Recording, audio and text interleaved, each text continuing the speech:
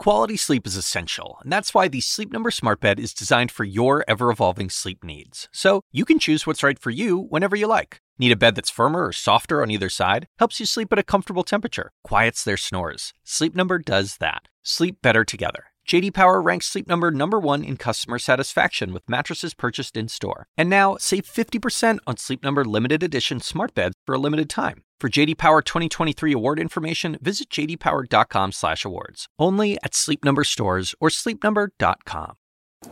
I love it. I love having our most powerful show of respect for the people who are our most powerful first line defense against this virus. I love it. We'll be talking about it as well. Aaron, have a great night. I am Chris Cuomo. Welcome to Prime Time.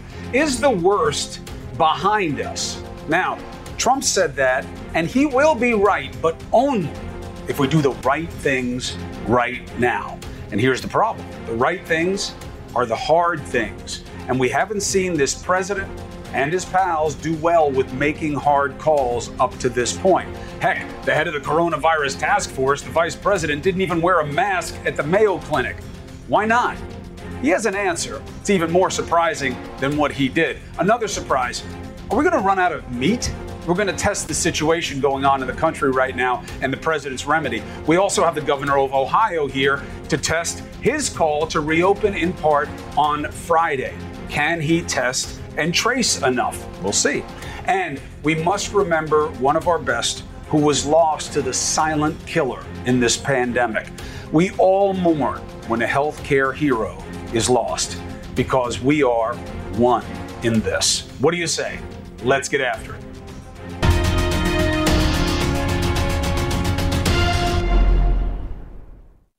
The president is not only recognizing the need for testing now, he also gave you some key insights today. Well, it will go down to zero ultimately. If you test, you're going to show many more cases. It will be at the appropriate time, it will be down to zero. Now, first of all, you have to remember, Trump told you that COVID would be gone by now, all right? There is no science behind his suggestions, but you know that already at this point, or I hope you do. But there's a key part of that statement that you may miss. He just told you why he ducked testing for so long, and they did duck it. More testing means more cases identified. Trump did not like the idea of showing how fast COVID was spreading, seeing how he was calling it a hoax and saying it was going to go away and just be a dozen or so cases. Now, we have to be careful, not just to throw barbs and play gotcha. No. We have to talk about it so we don't repeat it, okay? New models are projecting thousands more lives may be claimed by states if they reopen before they're ready. Florida has a stay-home order that expires Friday. The governor there, Governor DeSantis, talked reopening plans with Trump today and hit back at critics, saying he waited too long initially to shut things down. You look at some of the most draconian orders that have been issued in some of these states and compare Florida in terms of our hospitalizations per 100,000, in terms of our fatalities per 100,000. I mean, you go from D.C., Maryland, New Jersey, New York, Connecticut, Massachusetts, Michigan, Indiana, Ohio, Illinois, you name it, Florida's done better. I wonder if that list of states is also accurate in terms of all the kids he sent back from spring break after letting them party down in a stupid way in his own state. I wonder if those states were all affected by that. Better, draconian. Well, is that really the right way to be talking about the only thing that made a difference here? Let's take the situation to Ohio's governor, Republican Mike DeWine. DeSantis, as you just heard, threw some shade at his state as well. Always good to have you on Primetime, sir. I hope you and the family are healthy. Thanks, Chris. Thank you.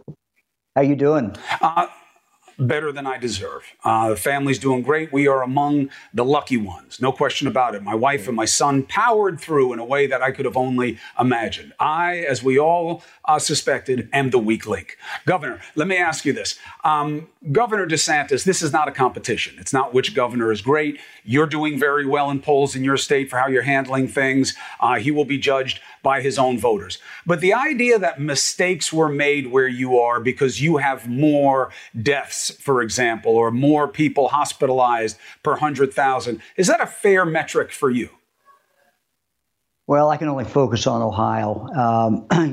Chris, we did this pretty early. We had the Arnold Classic scheduled, and we stopped it. It was the first big decision to stop anything in the country, and we did that. And what I'm seeing now is good. Look, we're still losing people. Every life is lost is just horrible. But we've seen not only a flattening now, but a decline that began about a week or so ago in hospitalization. And so it's not going down as fast as we would like, but the hospitalization is in fact going down. And so we're happy about that. Last week we got a huge break in signing a contract for some real testing.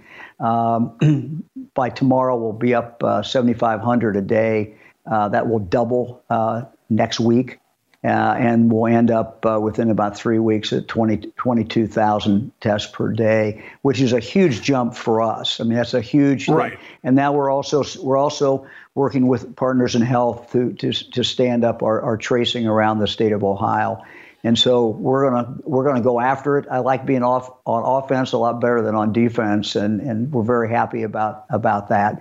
We're starting to open up a little bit, not fast enough, obviously, for a lot of people, but we're trying to do this in a reasonable way that gives people confidence that they can go to the businesses and that they will be safe. So this Friday we start really opening up with our hospitals, and next week we go into manufacturing that's not already open.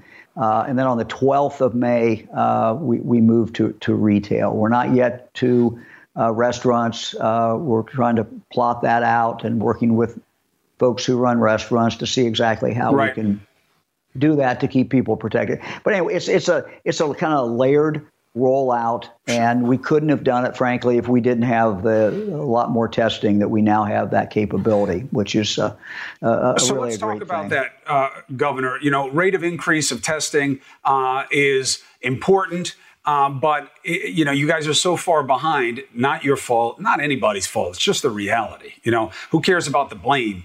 You just have to increase the game here, right? So do you feel confident, and tell us why, the stuff that you're reopening, you'll be able to cover with the amount of testing and tracing, very key component, and why that offsets a concern that you haven't completely met the CDC guidelines. You should be giving it more time. Why do you have confidence that you can do it the way you're doing it this Friday? Well, we're going to be doing two things. And there's two big concerns. One, you want to do the tracing. And to get the tracing up so that you can actually trace every single person that is tested positive. That's a big deal. We've not been able to do that to nearly the extent that we want to do it. With more testing, we're going to be able to reach more of these individuals and then go find out who they were in contact with and try to isolate that, be on the offense. So we feel good about that. It certainly is a work in progress. We're not there yet, but it is a work in progress. We're doing the rollout. I mean, I've been watching good numbers as far as hospitalization for 10 days or so, really good, and it's going down, and so. That's movement in the right direction, and we now have. It's definitely movement in the right direction, but CDC wants 2 weeks. They want you 2 weeks of down. You don't have 2 weeks of down. Do you believe that that is just a guideline, that you have a better metric? No, I think, if we're 10 days now, by the time we open much of anything, we're going to be over 2 weeks. I mean, all we're doing this Friday, everybody says May 1, but the only thing we're doing on Friday is hospitals, and that's really starting to get people caught up on medical procedures that, it would have been good if they had before. Yeah. We're not going up until May 4th. We're not going up till May 4th until we even open manufacturing, and May 12th. Right. That's why I'm not chasing you. That's a couple of weeks. I don't think it's fair to chase you about hospitals because they have their own protocols and things. And look, we've gotten to know each other in this now. I'm not going to come at you unfairly. I understand how difficult the balance is here. People are so anxious to reopen in every possible way. It's hard to hold it back and be reasoned. Well, you've done a good job there by everybody's assessment. Let me ask you about something that's getting some temperature, because you're not opening up fast enough for some people. You're opening up too fast for other people. Tough spot. That's leadership. You wanted the job. The idea of masks in the retail sector. You say it's not going to be mandatory. You should wear masks when you're around, you advise, but when you go in the store, you don't have to wear them. Why does that matter? Well, here's what we did. We put a working group together, business group. They came back and they said, all the businesses you're opening up, all the ones that actually have already been in place, everybody wears a mask. Not only does every employee wear a mask, but anybody who's coming into these manufacturing companies, and many of them are doing it already. But this makes it complete. So we're very happy about that. The issue was on retail. And what we have said is that employees should wear a mask. Most grocery stores now are doing that anyway. But as we expand to jewelry stores and other things, we want them to do that. Where we really got the real pushback, quite candidly, is when we said, look, we're going to mandate that a consumer, when you go into a jewelry store, you go into a grocery store, you're going to have to wear a mask. And it was quite candidly pretty much an explosion. People felt affronted by that and felt that, I had people say, look, you don't trust us. We can make our own decisions. And it was clear, Chris, that pushback was sincere and tough. And frankly, we thought it might endanger a lot of the other things that we were trying to do. And so my hope is that everyone wears a mask. I've said, look, I go out in public, I wear a mask. I've seen it. I advise my family to do that. And because what this does is it protects the workers. And, I had a lot of family members call me in the last few weeks about grocery stores. Look, my son's in there, my dad's in there working. I'm afraid for him. And it just made sense for customers to coming in to wear masks. So I hope, again, I know I'm talking to a lot of Ohioans, but you have the right to not wear one, but I hope you do, because it really is the right thing to do to protect the people who are working there and the people who are, serving us every single day. Tough balance. Tough call. We'll see how it goes. It's interesting. Thank you for unpacking the dynamic, because I want people to understand how this goes. I'm short on time, but I want to ask you this. So the president was hammering the decision to have mail-in voting. You made a different decision. Have you seen any indication yet that mail-in ballots in any way corrupted your election? Is there any proof of fraud that you've been told by your Secretary of State or other precinct officials? Well, I had the Secretary of State, Frank LaRose, on our daily press conference to kind of give a report and tell people they still had until 7:30 tonight. That's over with, of course, now, but until 7:30 tonight to bring it to the Board of Elections. So, look, we have seen no problem. I'm not aware of any problem that Frank has told me about. I don't see a problem. We're used to doing this in Ohio. I mean, we run absentee ballots. Not exclusively, but people have had the right for a long time to vote for an entire month absentee. And many people have gotten used to it and do it, and our boards of election and everybody's used to dealing with it. Governor, thank you very much. These are tough calls. And like I said, I know you're opening up on Friday, but I'm not going to chase you about the 14 days when you're talking about hospitals. I don't think that's a fair basis of criticism. We'll see how it goes. We'll see how the state goes. You're always welcome here to make the case of what you're doing and how it's working. Thanks, Chris. All right. Now, here's what's not a tough call. You walk into a place, let alone a hospital, that has a mask rule, you better wear one. The vice president wasn't wearing a mask at the Mayo Clinic like everybody else around him. I don't know if you've seen the picture. He has a rationale. Let's see if that would work for anybody else and if it even makes sense. But that's just the first point. We have a lot of important things to talk about with Dr. Sanjay Gupta next.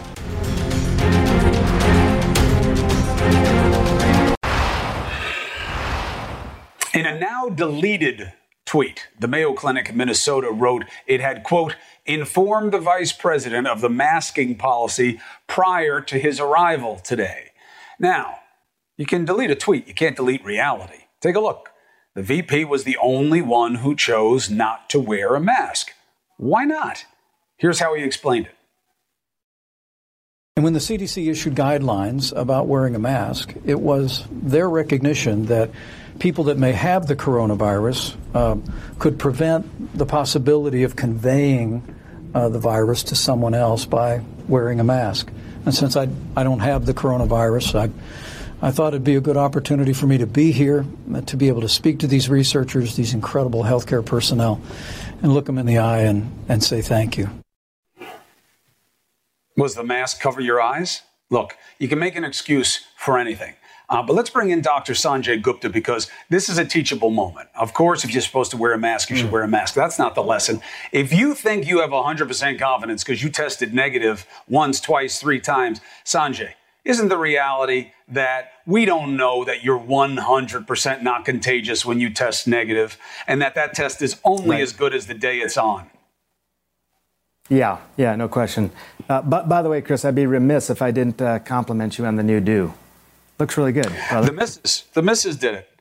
Over here, I could. Did a nice job. Look, I don't want to say anything because I'll get in more trouble. But she did a pretty good job. She used a 1 I here. think she did a really nice job. And here, she used a 2 and then a 4. She'll probably yell at me down here if I get the numbers wrong. And then here was an 8, except for here, because I wanted to leave a little coverage for the power rallies, so she just brushed it down and then cut it with the scissors like that. But not bad, right? Wow. Not bad. Really nice, yeah. Thank you, Sanjay. Our wives have really hidden talents. Yeah, you're welcome. But I think you make a good point on. She did pretty good. Vice President Pence. I mean, he should have worn a mask today. I mean, there's no question about it. I mean, first of all, it sets a good example. It's the policy of the hospital, right? I mean, this is the policy of the hospital. A lot of people get tested. I work at a hospital. I get tested. I still wear a mask. Third of all, it's a hospital in the middle of a pandemic. I mean, that is a time when you wear a mask, right? He's seeing patients over there. There are sick patients. I mean, this is potentially risky. But the 2 teaching points, Chris, I think you bring up are really important. Number 1, when you get a negative test, that is a point in time. That is a point in time that you are negative.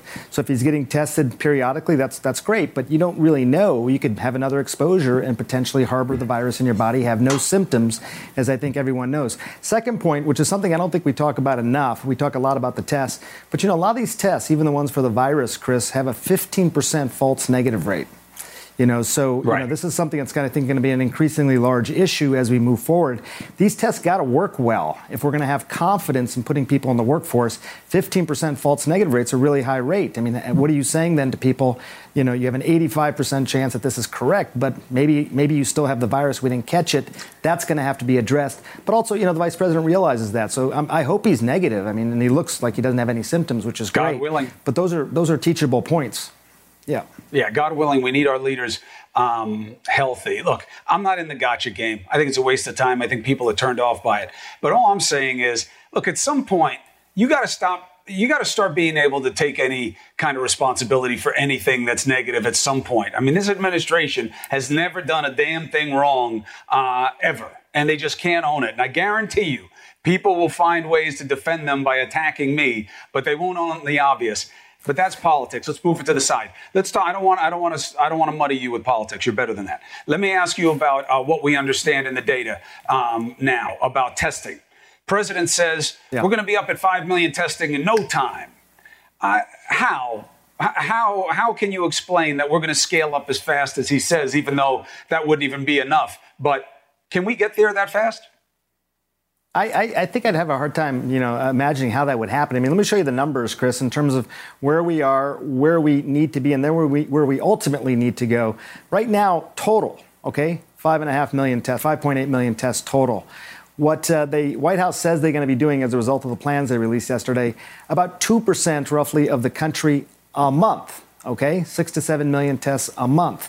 What this new plan from Harvard, the roadmap says 5 million tests a day by June, and then 20 million tests a day by midsummer. So the White House plan, 6 to 7 million tests a month. Ultimately, we need to be at 20 million a day. So, it's a whole magnitude of difference here in terms of where the goals are being set and where they need to be. And, a lot of things need to come together. If you're going to go from 6 million to potentially 600 million tests a month, there's all those reagents, the swabs, all the things that we've been talking about, Chris, have to be in place. Maybe there'll be new breakthroughs in testing, which would really help this equation. But this doesn't look like we're planning for what needs to be done right now. Right. And remember, he's not going to do it. The states are going to do it, and they're cash strapped, right. And it takes manpower. And the tracing has to go hand in hand with it, because every time you get a negative, you got to chase it down. And that's why we're still not talking about tracing. I want to check 2 more boxes with you before we run out of time. 1, antibodies. Sure. What's the latest thinking on whether or not you have any cause to celebrate if, God forbid, you get COVID and you get through it, or you don't even know you had it and you have antibodies?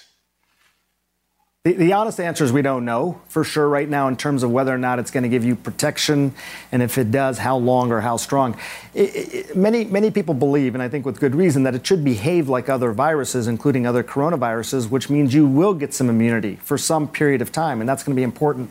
Made the graph, Chris, that I promised you last night just to show you this, Thanks. How the antibodies sort of come about. So, the blue line is your symptoms of your infection. Green line is IgM. People are going to start knowing these terms that they never really thought they'd have to know before. The red line is IgG. But you can see these 2 antibodies sort of cross over for a period of time, because I think you said you had both, I think, if I remember what you told me yesterday. So you can look at where the red line and green line sort of meet there.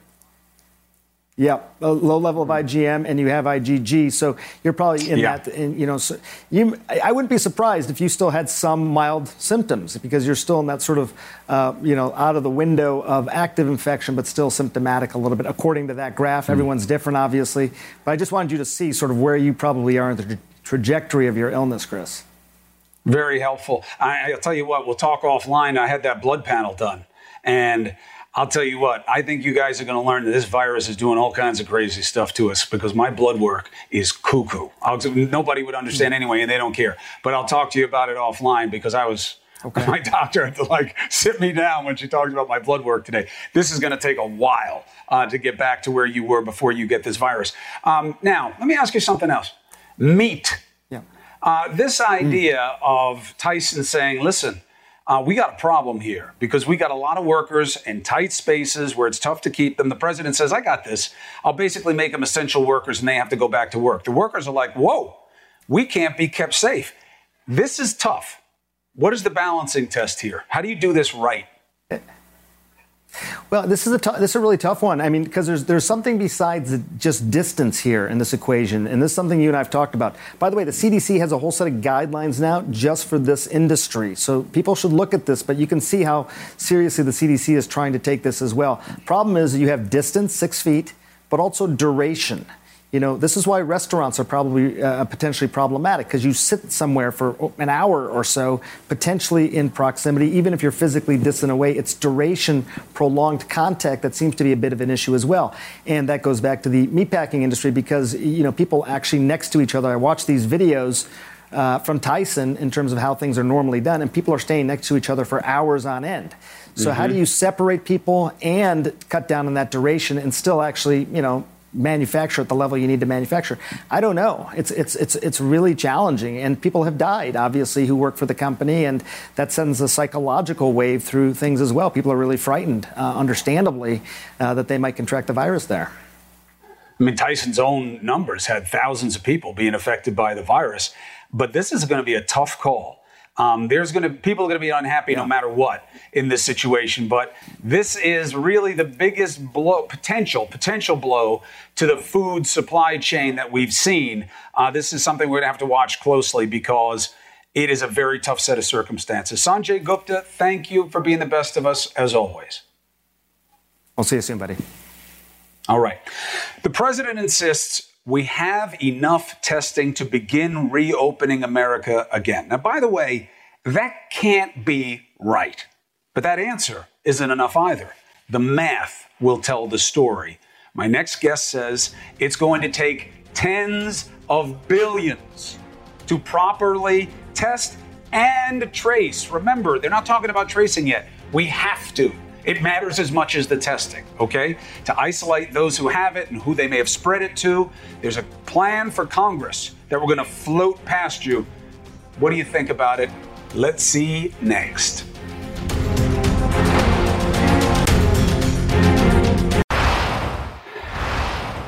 All right, so now we're talking testing. Great, because testing is huge. But here's the reality. We will need more testing than anybody is talking about, no matter what numbers they're throwing around on the federal level or they're planning for. We're still nowhere close. Now, here's the other word that you just have to put into your vocabulary on this: tracing. Why? Because for every positive case you get, what about the people they've been in contact with? Who's going to find them? Those are all potential positive cases. You're not hearing about it. Why? It's another scary thing that this government is shy on, and it takes manpower, and manpower takes money. Now, I know this is uncomfortable for a lot of leaders. That's too bad. You need to be aware. We have to be talking about it. It's going to make a big difference in what our new normal looks like, okay? So let's bring in former acting administrator of the Centers for Medicare and Medicaid, Andy Slavitt. Andy, welcome back to Primetime. Thank you for being with us. First of all, supposition number one. Yeah, they're throwing out some impressive numbers about how they want to ramp up testing at the federal level and how they'll carry through to the states. The numbers are still nowhere near what experts who are looking at this suggest we'd have to do to have any real sense of how we're doing with this virus in real time. Yeah, I think it's going to be a few months. And look, even at a few months' time, we're not going to be able to test everybody who wants one. We just saw data today which showed that 92% of people who wanted a test were not able to get one. Now, I think that's probably better today than it was then, but it's still nowhere close to what the president said, which is that everybody who wants a test should be able to get one. And that's what we need to aim for. Right. And look, even if they had the raw number of tests they need, which they don't, that's a disingenuous answer, because it's not just about having the test. It's about the things that go along with it. The reagent and all the different things to apply the test, the labs to process, the manpower to process, all that part. And then you have tracing. Now, you tutored me early on why nobody was talking about tracing. It's too hard, and it was too scary because it's too hard to find the people. And it takes a lot of time, and every day that you can't find somebody is another day that they're infecting more people, and it's just better to ignore this. But we can't ignore it anymore, can we? Well, look, I think the hope is that once we get the number of cases under control, that what we've been living through, Chris, and particularly New York, has been a rabid forest fire. What we want to do, we're not going to get rid of COVID-19, but what we can do is hope that every time we can manage it to little campfires. And we see a little campfire, we can surround it. We put some stones around it. We water the ground. That's what this is all about. It's about making sure that we have small number of cases, and that if I get sick and I find out that I'm sick, that somebody helps me figure out who are all the people that I was in contact with in some sort of systematic way, because I don't want them to get sick. And that's what we're talking about here. And so that we put a proposal together in front of Congress yesterday that we hope they act on, that I think is going to help really make right. That's what I'm reading about while you're talking. So Slavitt and Scott Gottlieb, another big brain who's worked on this on numerous levels, $46.5 billion for tracing and isolating, $12 billion to help expand the contact tracing workforce by 180,000 people. $4.5 billion to use vacant hotels to isolate the people that you wind up tracing and finding out, need to be monitored / tested. $30 billion over 18 months of income support. $30 billion to offer 18 months of income support, a per person stipend of $50 a day, like jury duty for those self-isolating. The political pushback will be, are you crazy? All this money, all this people, for what? We'll just test, and we're never going to get to zero. You guys are being hypersensitive. This is not a science test. It's not an academic discussion at Harvard. This is reality. Get with it. Well, look, this is why we pulled together, Scott and I pulled together 14 other people, including Larry Brilliant, the guy who cured smallpox, including the guy who helped prevent AIDS from spreading by doing all the contact tracing, and people from both parties. We talked to Congress. We talked to the White House. We wanted to get their concerns. And indeed, people have some legitimate concerns. And we think we addressed all of them. And fundamentally by saying, look, number one, we will help you in a private, secure way figure out who you've been in contact with so you don't spread this around. Number two, if you need to isolate and you don't have room at home because you don't have a big enough house, you've got a one-bedroom apartment, you live with your grandmother. We will put you in a nice hotel space. You can watch Chris Cuomo at night. You can watch 2 weeks of cable until you're better. And then third is for people who live paycheck to paycheck and their employer's not going to pay them, they're not going to be able to socially isolate. So for those 2 weeks, those folks really are performing a civil service. They're keeping the rest of us healthy. So we thought to pay them over those couple of weeks a small stipend, kind of like jury duty, which is the other kind of like a civil service you're performing. And that way, we think we'll be able to contain this virus. And I think with the people who signed this letter and the conversations that we've had, I'm very hopeful that it comes across as a credible, practical solution. It's also a stimulus for the economy. Why is it a stimulus for the economy? Well, first of all, I think getting 180,000 people working was not nothing. We'll also put $5 billion into the hotel and motel industry because they've got a lot of vacant rooms. And then, we'll put some money in people's pockets that needs to be there. So we think this, but even more so, Chris, this will help us open up the economy faster because once you're able to test and trace, you can look around and say, hey, wait a minute, I feel safer. I feel like I can go to work. I feel like I may be able to bring my employees back. I feel like maybe I can work again because I know not that there won't be any COVID-19, but if there is any, they'll be able to find out where it is and who it's impacted. And it's that feeling of safety we need to give back to the people of this country. All right, so let's talk about that last part here, because I think it is the big X factor, which is how will Americans feel with more cases? I think it's the hardest thing to measure. We were all freaked out when this happened. We didn't want any cases. Everybody stayed home because they didn't want to get sick. I suggest to you, and I want your better take, that's going to fade. And people's appetites for doing what they want to do will overwhelm what is needed to do to keep cases really low. And they'll say, but you know what? I'm okay with it. And yeah, I know that there's still more cases. I know cases are coming. I know it's taking longer because we're doing these things, but I want to do these things. And I know some people are dying, but I'm okay with it. Fatigue. And the only part I don't like about the fatigue, because I think a society should, have whatever mores the masses suggest, is that it's going to be minorities and people in socioeconomic and tough spots with pre-existing conditions that live in impoverished areas who are going to be paying the biggest price. And it's going to be an uneven distribution. But that X factor of fatigue, of concern, is that one of the biggest things to watch? Oh, completely. Look, I think, first of all, it's obviously been very hard on people. It's been hard on everybody. It's either, if it's not been hard on you economically or from a health standpoint, it's been hard on you sociologically, right? I mean, we're used to having our support system around us, and we haven't had that. On the other hand, I've got to tell you, I could not be more impressed with the way the American public has responded to this threat. I think there has been a unity, a sense of sacrifice. I think, quite frankly, lots of lives have been saved. If we've spared our hospitals from being overrun by and large. We're giving our scientists time, and the public really pulled together. I mean, yes, there's protests on TV, and yes, there's all kinds of angst, and yes, there's governors opening this and that. But there's always going to be those exceptions. There's been some really reliable polls, including one by the Kaiser Family Foundation, so that 80% of people believe in what they've been doing. Now, I think that will fade over time, Chris. It has to. People can't keep this up forever. But I have to say, it's been incredibly impressive and incredibly encouraging. And I think hopefully at least some of that spirit of camaraderie and community will last.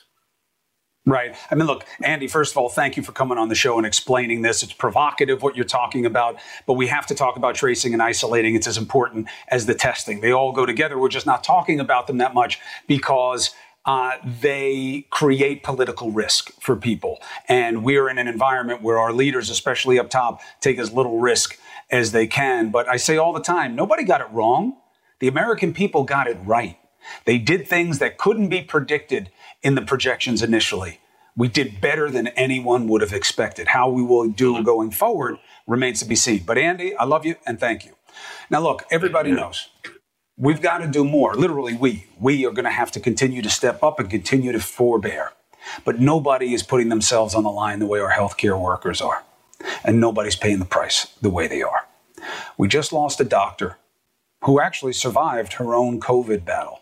She then took her own life this weekend. Why? Because that's how hard it is. And that's how many are hurting. The emotional toll, the psychological toll, the mental health toll of this virus attacks every bit as much as the virus attacks us physically. And we're ignoring it. And I don't want to do that tonight. She deserves better. We have her father here tonight. She was in the trenches. He wants to tell her story about what it is that killed her and what you need to know about how she lived her life. Next.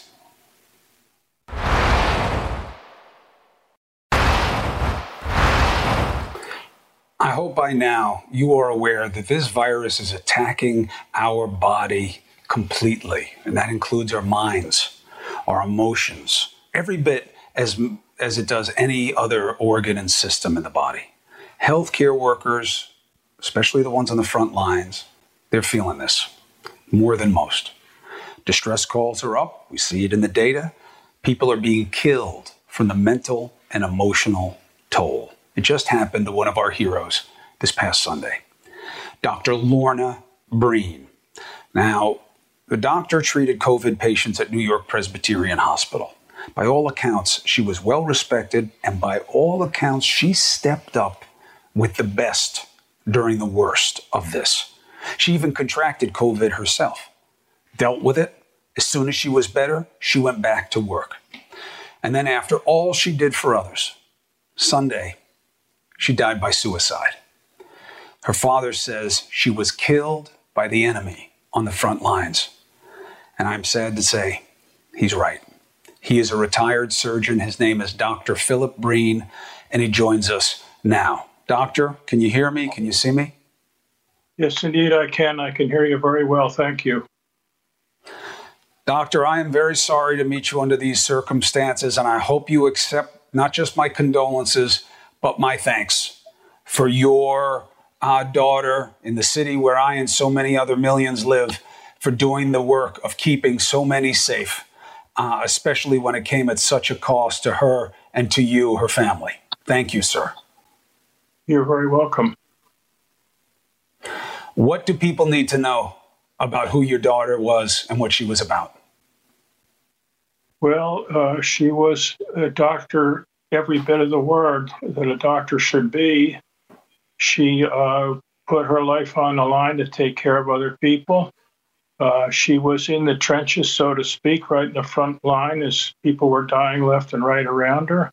And indeed, as you pointed out, she contracted the virus herself, went home sick, had it proven that she did have the virus, and indeed stayed home for just a little more than a week, which I don't think was enough in hindsight. But I think she felt an overwhelming sense of wanting to help her colleagues and her friends who were still fighting the good fight. And so she strapped on her harness and took the bit in her mouth, and she went back. And I talked to her just before her final 12-hour shift. And during the time she was on that shift, she basically went down in the traces like a horse that had pulled too heavy a load and couldn't go a step further and just went down. And so she went down. She was retrieved and brought back by her family to Charlottesville, Virginia, where she was hospitalized for a brief period of time, judged well enough to be out on her own, but clearly was not better. And her sisters told me that you could see in her eyes that there was something not there. But at any rate, as of Sunday, she took her own life because I think she was tired. And she was the kind of person that somebody has very aptly put it. She was like the fireman who runs into the burning building to save another life and doesn't regard anything about herself. So she has paid the price, and she has been in the trenches.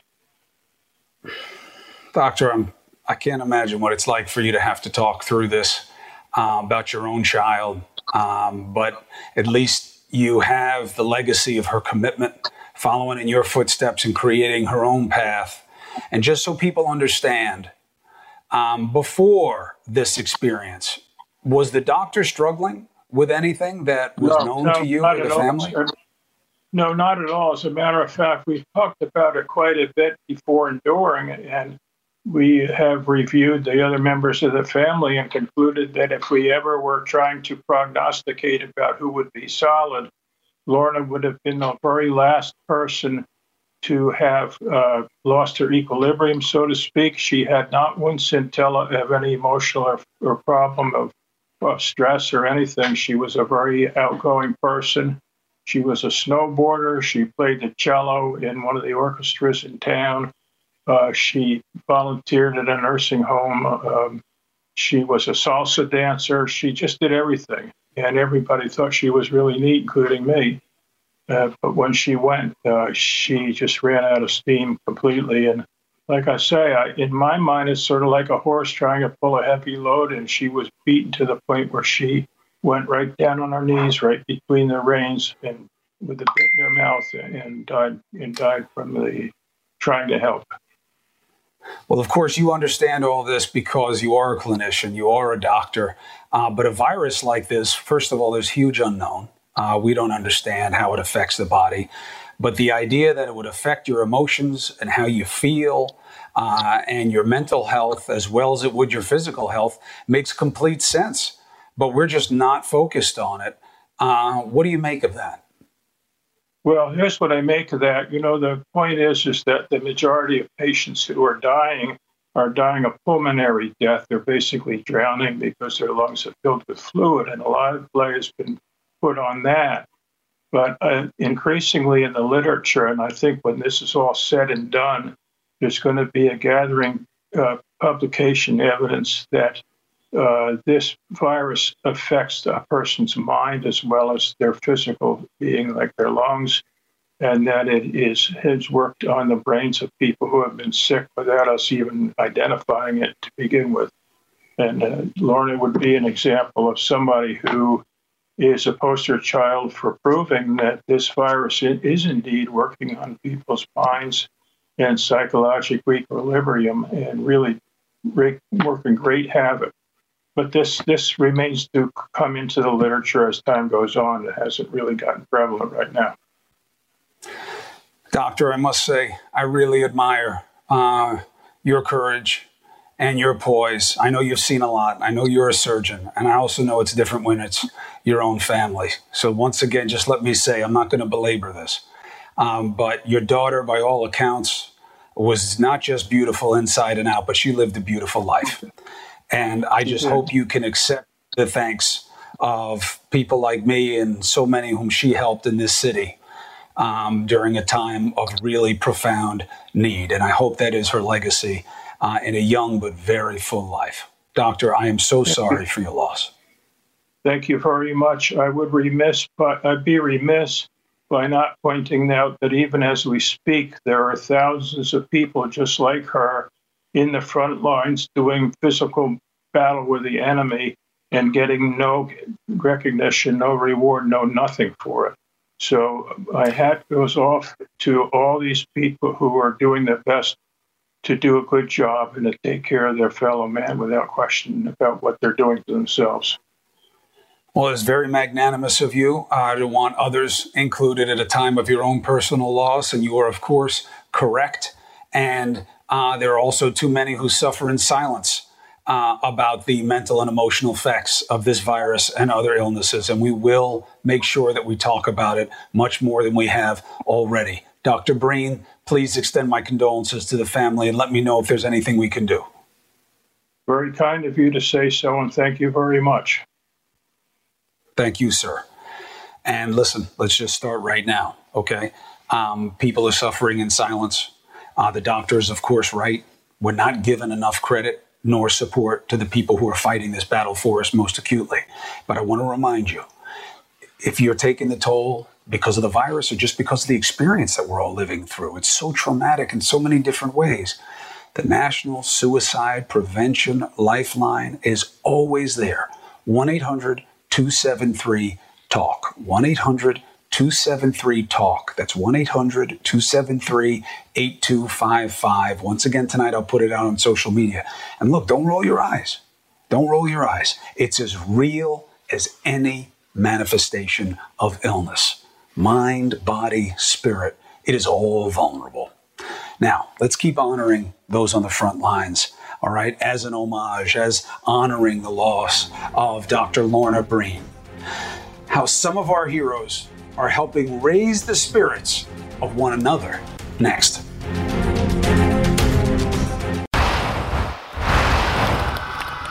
Hey, I wanted Don here for this, not just because he's taking over the show right now with CNN Tonight, but he loves a moment like this.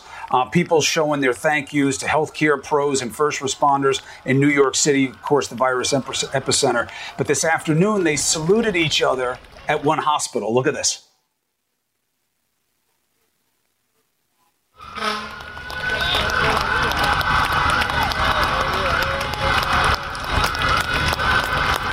Now, let me tell you what's happening here. The daughter of a veteran wanted to honor all the people at the Long Island State Veterans Home at Stony Brook University in New York this past Saturday. Somebody told me on the radio today, I said, you got video? She said, yes. She sent it to me. And that was a beautiful way, Don, not just to honor, the healthcare workers, which we have to do, but our veterans who've been taking a beating in this and going too much of it in silence. We can always make time for the people who are doing good things, and especially our veterans, right? Mm-hmm. And speaking of, you got high and tight. I heard the story behind that haircut, but did you wait? You told me you were going to do it, and I got wind that somebody else did it. What happened? Yeah, the missus did it. We used the clippers. She did the 1 here and here. She did a 2 to a 4, and then we brushed this all straight. She used the 8 this way, but I had her leave it alone here because I needed to cover the power Chris, alleys. We had an so hour about, I'm going to do a 2 here, I'm going to do the 4 here, I'm going to somehow, you told me I got to get the clippers from my buddy, and it's a secret overnight mission. I got the clippers. But I got scared, and she said, I'll do it. And I said, okay. What I don't like is she wanted to do it with a straight blade, and she wanted to start here. No. Well, that's it. Now I know things are back to normal in the Cuomo home. My mom says she's going to disown me if I cut my hair. She hates it. She's like, do not cut your hair off. I'm like, oh, my God.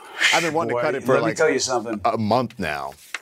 You owe your mother everything. You look just like her. That is the only reason you're as good looking as you are. She is gorgeous. She just didn't give you the eyes. If she had given you the eyes, you would have had to be an actor. It's really bad. She should have given me that voice, right? I'd be on the radio now. Then you'd definitely be an actor. You sound like Sam Elliott. Chris. Or Sam Sausage. Talking the fool. I pitied a fool.